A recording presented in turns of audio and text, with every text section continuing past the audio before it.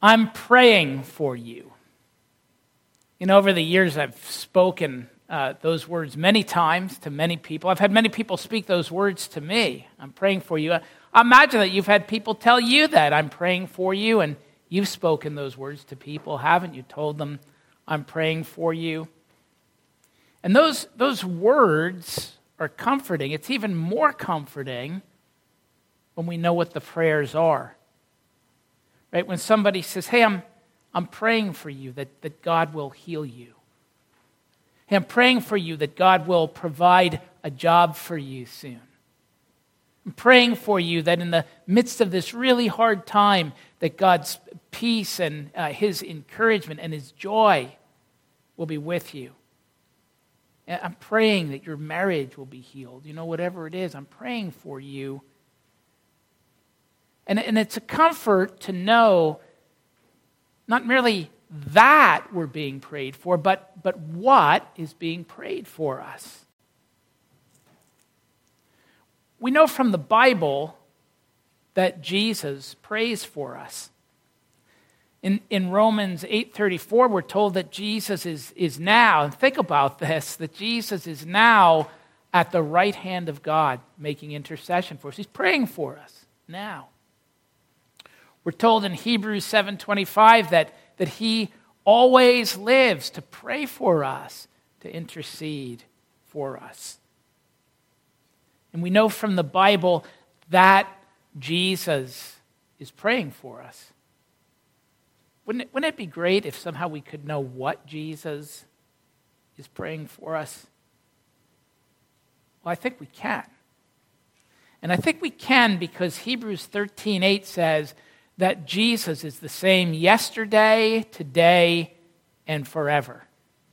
I love that scene in the beginning of the book of Acts where the disciples are gathered with Jesus and He's taken up in a cloud of glory, and they're just kind of standing there, gape-mouthed, looking, and all of a sudden there's angelic messengers with them. Do you remember what they say? They say, "Men of Galilee, why do you stand here gaping into the sky? This same Jesus who's gone from you will return." You want to know what Jesus' disposition is toward people struggling in their sin? You want to know what Jesus' disposition is toward those who are earnestly seeking God, but fearing that they really have no leg to stand on? You want to know what Jesus' disposition is to hurting people looking for healing? Look at the Gospels. Because Jesus is the same yesterday, today, and forever. It's the same Jesus. And before He went to the cross, Jesus spent an extended time praying for us. This was before they even had crossed the Kidron Valley. They were still in the upper room. And John alone records that prayer. I'd like to read it to you today. John overheard it, and he recorded it under the inspiration of the Holy Spirit so that we can overhear it too. After Jesus said this, He looked toward heaven and prayed, "Father, the time has come. Glorify your Son, that your Son may glorify you. For you granted Him authority over all people, that He might give eternal life to all those you have given Him. Now this is eternal life, that they may know you, the only true God, and Jesus Christ, whom you have sent. I have brought you glory on earth by completing the works you gave me to do. And now, Father, glorify me in your presence with the glory I had with you before the world began.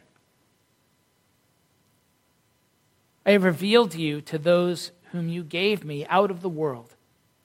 They were yours, and you gave them to me, and they have obeyed your word. Now they know that everything you have given me comes from you.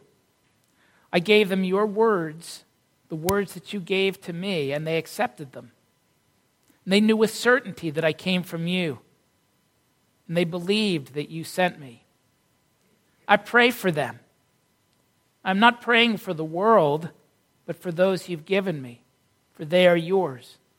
All I have is yours, and all you have is mine, and glory has come to me through them. I will remain in the world no longer, but they are still in the world, and I'm coming to you. Holy Father, protect them by the power of your name, the name you gave me, so that they may be one as we are one. While I was with them, I protected them and kept them safe by that name you gave me. None has been lost except the one doomed to destruction, so that Scripture would be fulfilled.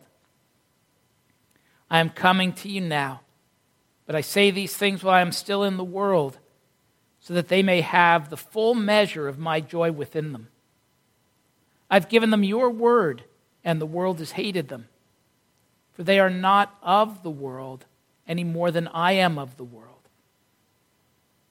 My prayer is not that you take them out of the world, but that you protect them from the evil one. They are not of the world, even as I am not of it. Sanctify them by the truth. Your word is truth. As you've sent me into the world, I have sent them into the world. And for them I sanctify myself, that they too may be truly sanctified. And my prayer is not for them alone. I pray also for those who will believe in me through their message, that all of them may be one, Father, just as you are in me and I am in you. May they also be in us, so that the world may believe that you sent me. I've given them the glory that you gave me, that they may be one as we are one, I in them and you in me.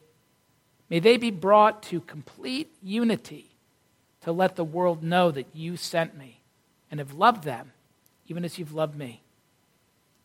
Father, I want those you have given me to be with me where I am and to see my glory, the glory you have given me because you loved me before the creation of the world. Righteous Father, though the world does not know you, I know you, and they know that you have sent me.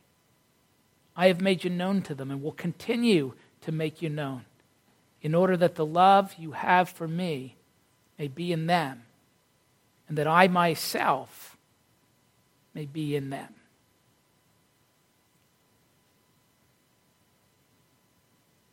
And Father, what words can we add to that prayer?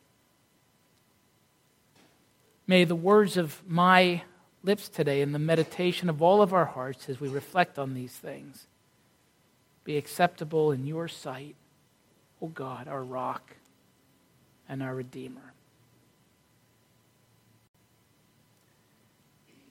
Jesus is at the right hand of God interceding for us. And he prays for us the things that we most need.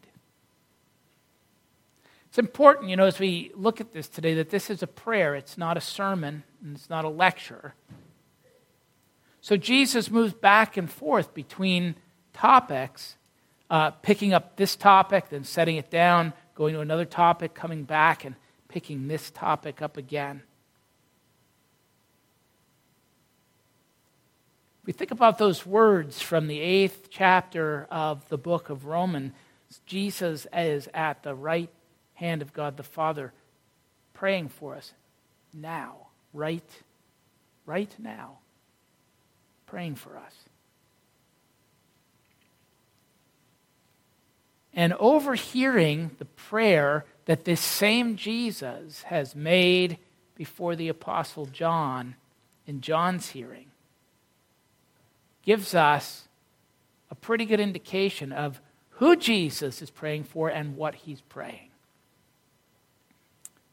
So who does Jesus pray for? Well, we're told that Jesus prays for his disciples and not for the world.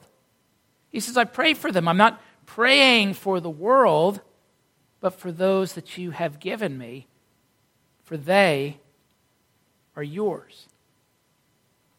Now, the word world here, we've been looking at this word throughout John's gospel. World here doesn't mean the creation. In verse 14, Jesus says, I have given them your word, and the world has hated them, for they are not of the world any more than I am of the world. Well, world here doesn't mean the creation. It doesn't mean that we're not a part of the creation. But when Jesus says he's not praying for the world, it is the world again here in the sense of a system of philosophy or thought which spans the gamut of active hostility toward God to just indifference toward God, ignoring him, to sometimes co-opting and using God for people's own agendas. And we saw the Pharisees, we've seen the Pharisees do that often. And the world is such, that system that is opposed to God, that philosophy and thought that's opposed to God, the world in that sense cannot be saved. It can only be destroyed. There's no way in the kingdom of God, you think in the church, that we could incorporate active hostility toward God. You can't incorporate that. It's just got to be done away with. You can't incorporate indifference toward God. You can't incorporate playing games with God, having our own agenda, and just using him as a kind of a mascot, an excuse for it. So Jesus doesn't pray for the world. He prays for his own because the world as such cannot be saved. Now, as Jesus will make clear, people can be saved out of the world. But the world in that sense in itself cannot be saved. And so Jesus prays, when he says he prays for the world, the word that he uses there means that he prays for the benefit. Prays for his disciples, prays for the benefit of his disciples. He's not praying for the benefit of the world, for the success of the world. And Jesus prays for those the Father, we're told in verse 6, that the Father's given him out of the world. That is, as Paul writes, that at one time we all lived among them. We were all a part of the world. But the Father has given a people to the Son out of the world. And so Jesus prays for those who are his disciples there at that time, the apostles, the other disciples who have followed him, but he doesn't pray for them alone. He prays too for those who are going to come to believe through their message. In verse 20, he says, "My prayer is not for them alone. I pray also for those who will believe in me through their message." That is to say, if you believe the message of this book, if you believe the message that was given through the apostles, Jesus says that he's praying for you. And so from Jesus' own lips, we learn that he doesn't pray for the world, for the system that's in rebellion against God, but he's praying for those who have been given to him out of the world. So it's pretty clear who it is that Jesus prays for here. What does Jesus pray for? Well, let me point out again that Jesus prays here for what we most need. He doesn't pray necessarily for what we want. You know, Paul said, when I was a child, I thought like a child, spoke like a child. But as we mature, we need to put childish things away.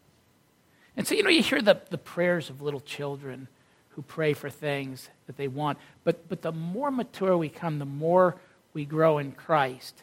I hope our prayers move beyond, oh God, I've always really wanted a Maserati.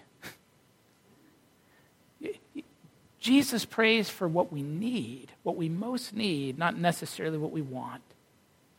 Knowing that Jesus is praying for us does not give our imaginations a kind of a blank slate to fill in whatever it is that we would like him to be praying for us. Broadly, what we're told is that Jesus is praying for us the most needful things, and those things are three. He's praying for sanctity, he's praying for unity, and he's praying for glory. Now by sanctity, I simply mean holiness. Jesus prays for our holiness.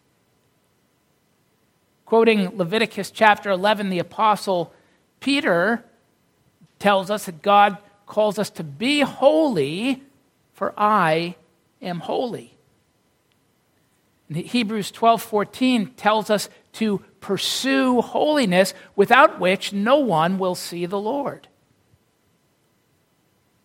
Holiness is not some vague sense of religiosity. It's not acting in some sanctimonious manner. Holiness is looking like Jesus. We're told in Romans 8:29 that God has predestined us to be conformed to the image of his Son. That's the great goal. That's what holiness is, to look like his Son. God's predestined us to be conformed to the image of his Son. But listen, that predestination is not the promise of a glide path to get there. It's far from it.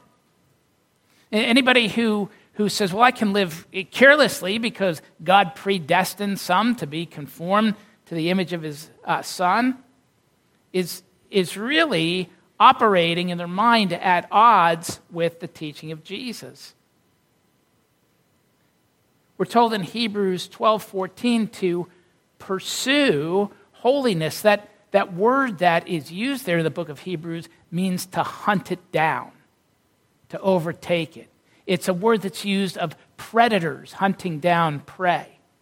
It's a word that's used of an army pursuing a fleeing army.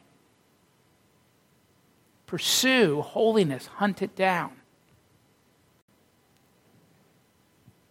And the Apostle Paul writes to Timothy in 1 Timothy 4:10, writes to him about godliness, and he says, "For this we labor and strive." That word labor means to exert oneself to the point of weariness. Now, that's not always a bad thing. Right? My wife loves gardening. Me, not so much. But if she needs help, I'll help her. And so the other day, she was out in the garden beds, and she was having a great time. When she came home, when she came in, I should say, she was weary. She was weary. It wasn't that she didn't like what she was doing, that she didn't enjoy what she was doing, but it wore her out. And Paul says of godliness, he says, it's for this we labor. We exert ourselves to the point of weariness, and we strive. And that word strive is a word that was often used in the context of an athletic competition. It's the word that we get our word agonize over. For this, we exert ourselves to the point of weariness, and we agonize to lay hold of. And friends, understand this. It's so important that you do. Holiness is not a prerequisite for you knowing God. Holiness is not a prerequisite for you knowing God. It's the result of you knowing God through Jesus Christ. And Jesus prays, now this is eternal life, that they may know you, the only true God, and Jesus Christ, whom you've sent. And then he goes on there to pray for our holiness, for our sanctity. But holiness is not a prerequisite for knowing God. It's the result of knowing God. And holiness, Jesus says, comes to us by the word of God. He says, sanctify them or make them holy by the truth. Your word is truth. To be sanctified by the word means we must be doers of it and not merely hearers of it. So that in verse 6, Jesus prays, I've revealed you to those whom you gave me out of the world. They were yours. You gave them to me, and they have obeyed your word. Being sanctified by the word means that we must be doers of it, not merely hearers of it. And understand that believing that word and acting upon it will put you at odds with the world. So Jesus says, I've given them your word, and the world has hated them, for they are not of the world any more than I am of the world. So let me say it this way. If you look at Jesus' prayer here, Jesus prays for those who are wordly, not worldly. Prays for those who are wordly, not worldly. Write that down. I worked on it all week. Wordly, not worldly. He prays for those who are being sanctified by and conformed to his word rather than those who are being molded and conformed to the world. So Jesus prays for our sanctity. He also prays for our unity. Jesus desires unity for his people. You know, in Revelation chapter 5, we see this beautiful picture of people around the throne from every language, from every nation, from every people group. And I think of over the years, and we've got a number of people away today, but we've got who worship with us, a young lady from Brazil. We have a family from Cameroon. We've had people worship with us for a short time from China. And what a great picture of heaven that is. Jesus desires the unity of his people. In fact, he prays for God's protection against disunity. He says in verse 11, I will remain in the world no longer, but they are still in the world, and I'm coming to you, Holy Father. Protect them by the power of your name, the name that you gave me, so that they may be one as we are one.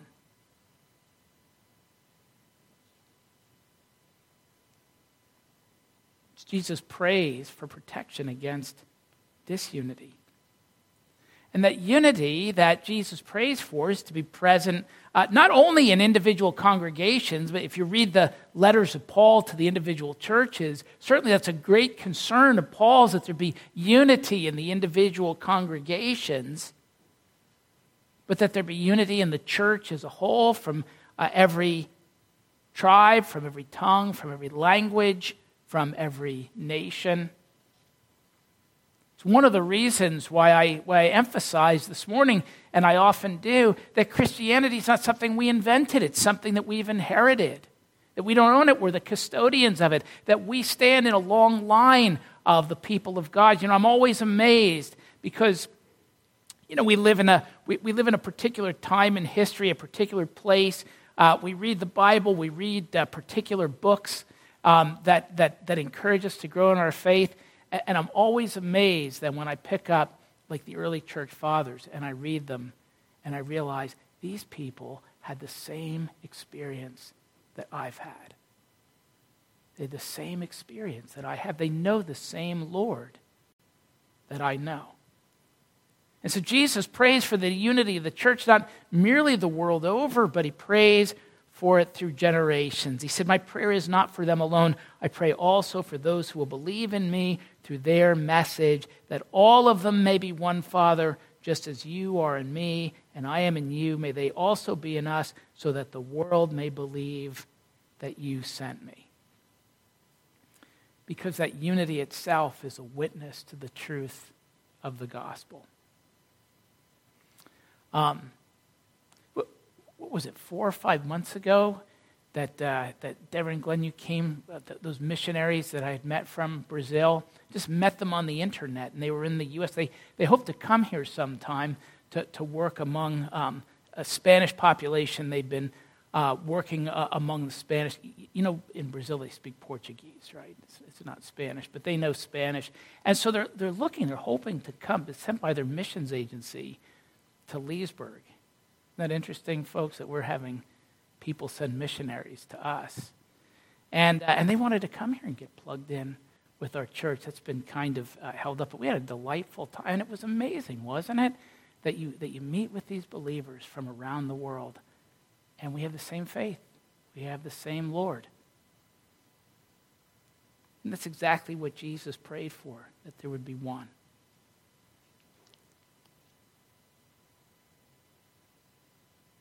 So the unity itself is a witness to the truth of the gospel. And that unity is necessary because, Christianity is split into so many factions. Dietrich Bonhoeffer once said, after he'd visited the United States, he said, "It has been given by God to the American church to display least the unity of the church Catholic."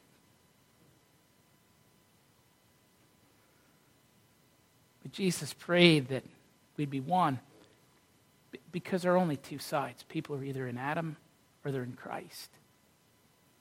They're either people of the world or they're people of the Word. And Jesus prays specifically that though we're not of the world, he said that they not be taken out of the world. You see, the issue is not whether Christians go out into the world. We must do that. That's what God calls us to do. It's not whether we go out into the world, it's whether the world gets in us. I talking to somebody one time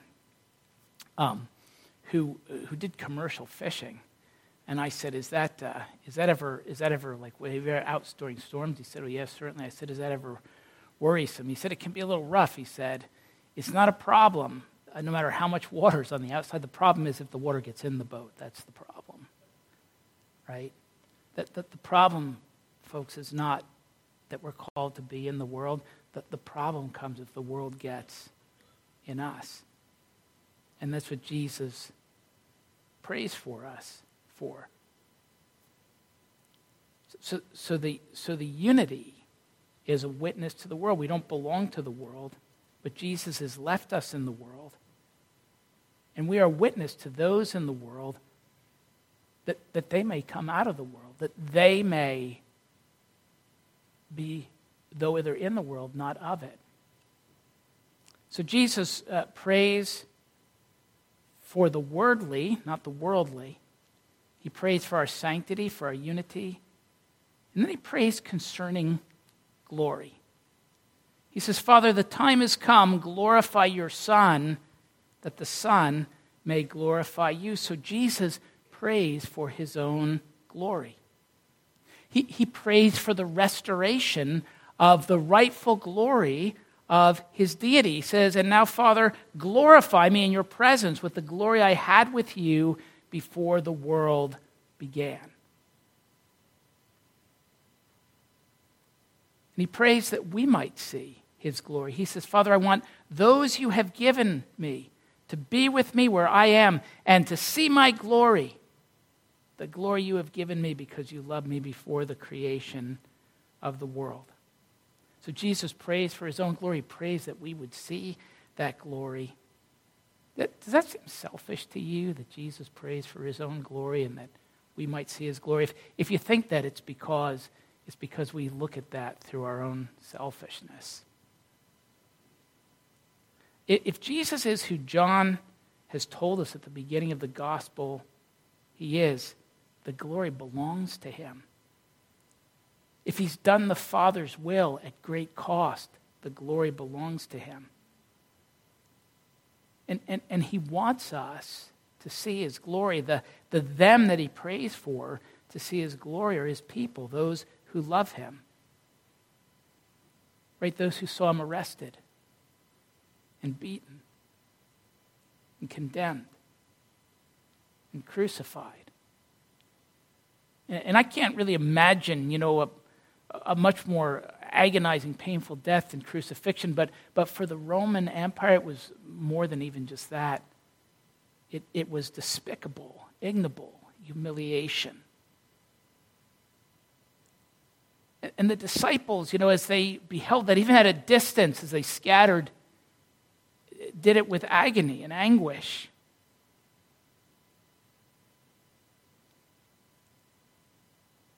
And we experience that agony, that anguish, I think, whenever we read of his death in the Gospels. Any of you ever see a movie where a beloved character dies? And if you watch that movie again, you saw it the first time, but if you watch the movie again, you turn your head away. You know what's coming. You don't need to see it again. It's too heart-wrenching, and that's a movie. I'll tell you something about myself. Sometimes when I read through the Gospels, when I get to the crucifixion of Jesus, I just turn the page because I can't stand to see it again. It hurts too much. And what Jesus prays is this. He says, Father, for those who suffer, when they look on my suffering, let them see my glory. Let them see my glory. But he prays not only for his glory, he prays for ours. He says in verse 22, I've given them the glory that you gave me, that they may be one as we are one, I and them, and you and me, may they be brought to complete unity, to let the world know that you sent me and have loved them even as you love me. And he prays to share his glory with us. He says, because we have glorified him. In verses 9 and 10, he says, I pray for them. I'm not praying for the world, but for those you've given me, for they're yours. All I have is yours, and all you have is mine, and glory has come to me through them. And Jesus prays for the glory of people like you who glorify him. And now, you might be thinking to yourself right now, I don't really glorify him particularly well. Well, neither did those who are with him. They would all turn their tails and run. Peter would deny that he even knew him. It's astonishing what Jesus says here. He says, for they've kept your word. Either Jesus has incredibly low standards, or he's full of grace. Or he's full of grace. And you say, I haven't kept his word particularly well. Well, you know what? That's why he prays for you. Jesus is at the right hand of God, interceding for us. And that us is not the world. It's not those who are being conformed to the world, but those who are being transformed by his word. He prays for our sanctity, that we might look like him, that we may grow in conformity to him, that we may be holy as he is holy. He prays for our unity, that we may be one, even as the Father and the Son are one. And he prays for glory, that we may see his and that we may share in it. It still might bother some of you that Jesus says that he doesn't pray for the world. I don't know what to tell you about that. Those are Jesus' words. They're not mine. But rather than being concerned that Jesus doesn't pray for the world, wouldn't it be better to be sure that he's praying for you? Jesus still calls people out of the world, still reveals people, or still reveals God to people by his word and spirit through the witness of his church. And he doesn't call you to be holy in order that you can come to him. He calls you to come to him so that you can be holy. And if you come, if you put your trust in him, if you'll strive to obey his word, even though you trip and fall and fail, you can be sure that today, right now, Jesus is at the right hand of God, interceding for you. And Father, to that prayer, what can we add? So, Father, fill us with your Holy Spirit. Give us confidence that when we don't know how to pray, as I've mentioned many times in the course of our worship today, that the Spirit in us prays with groanings too deep for human understanding, and that Jesus, who knows exactly what to pray, is at your right hand interceding for us. And Father, give us confidence in that, we pray. In his great name, amen.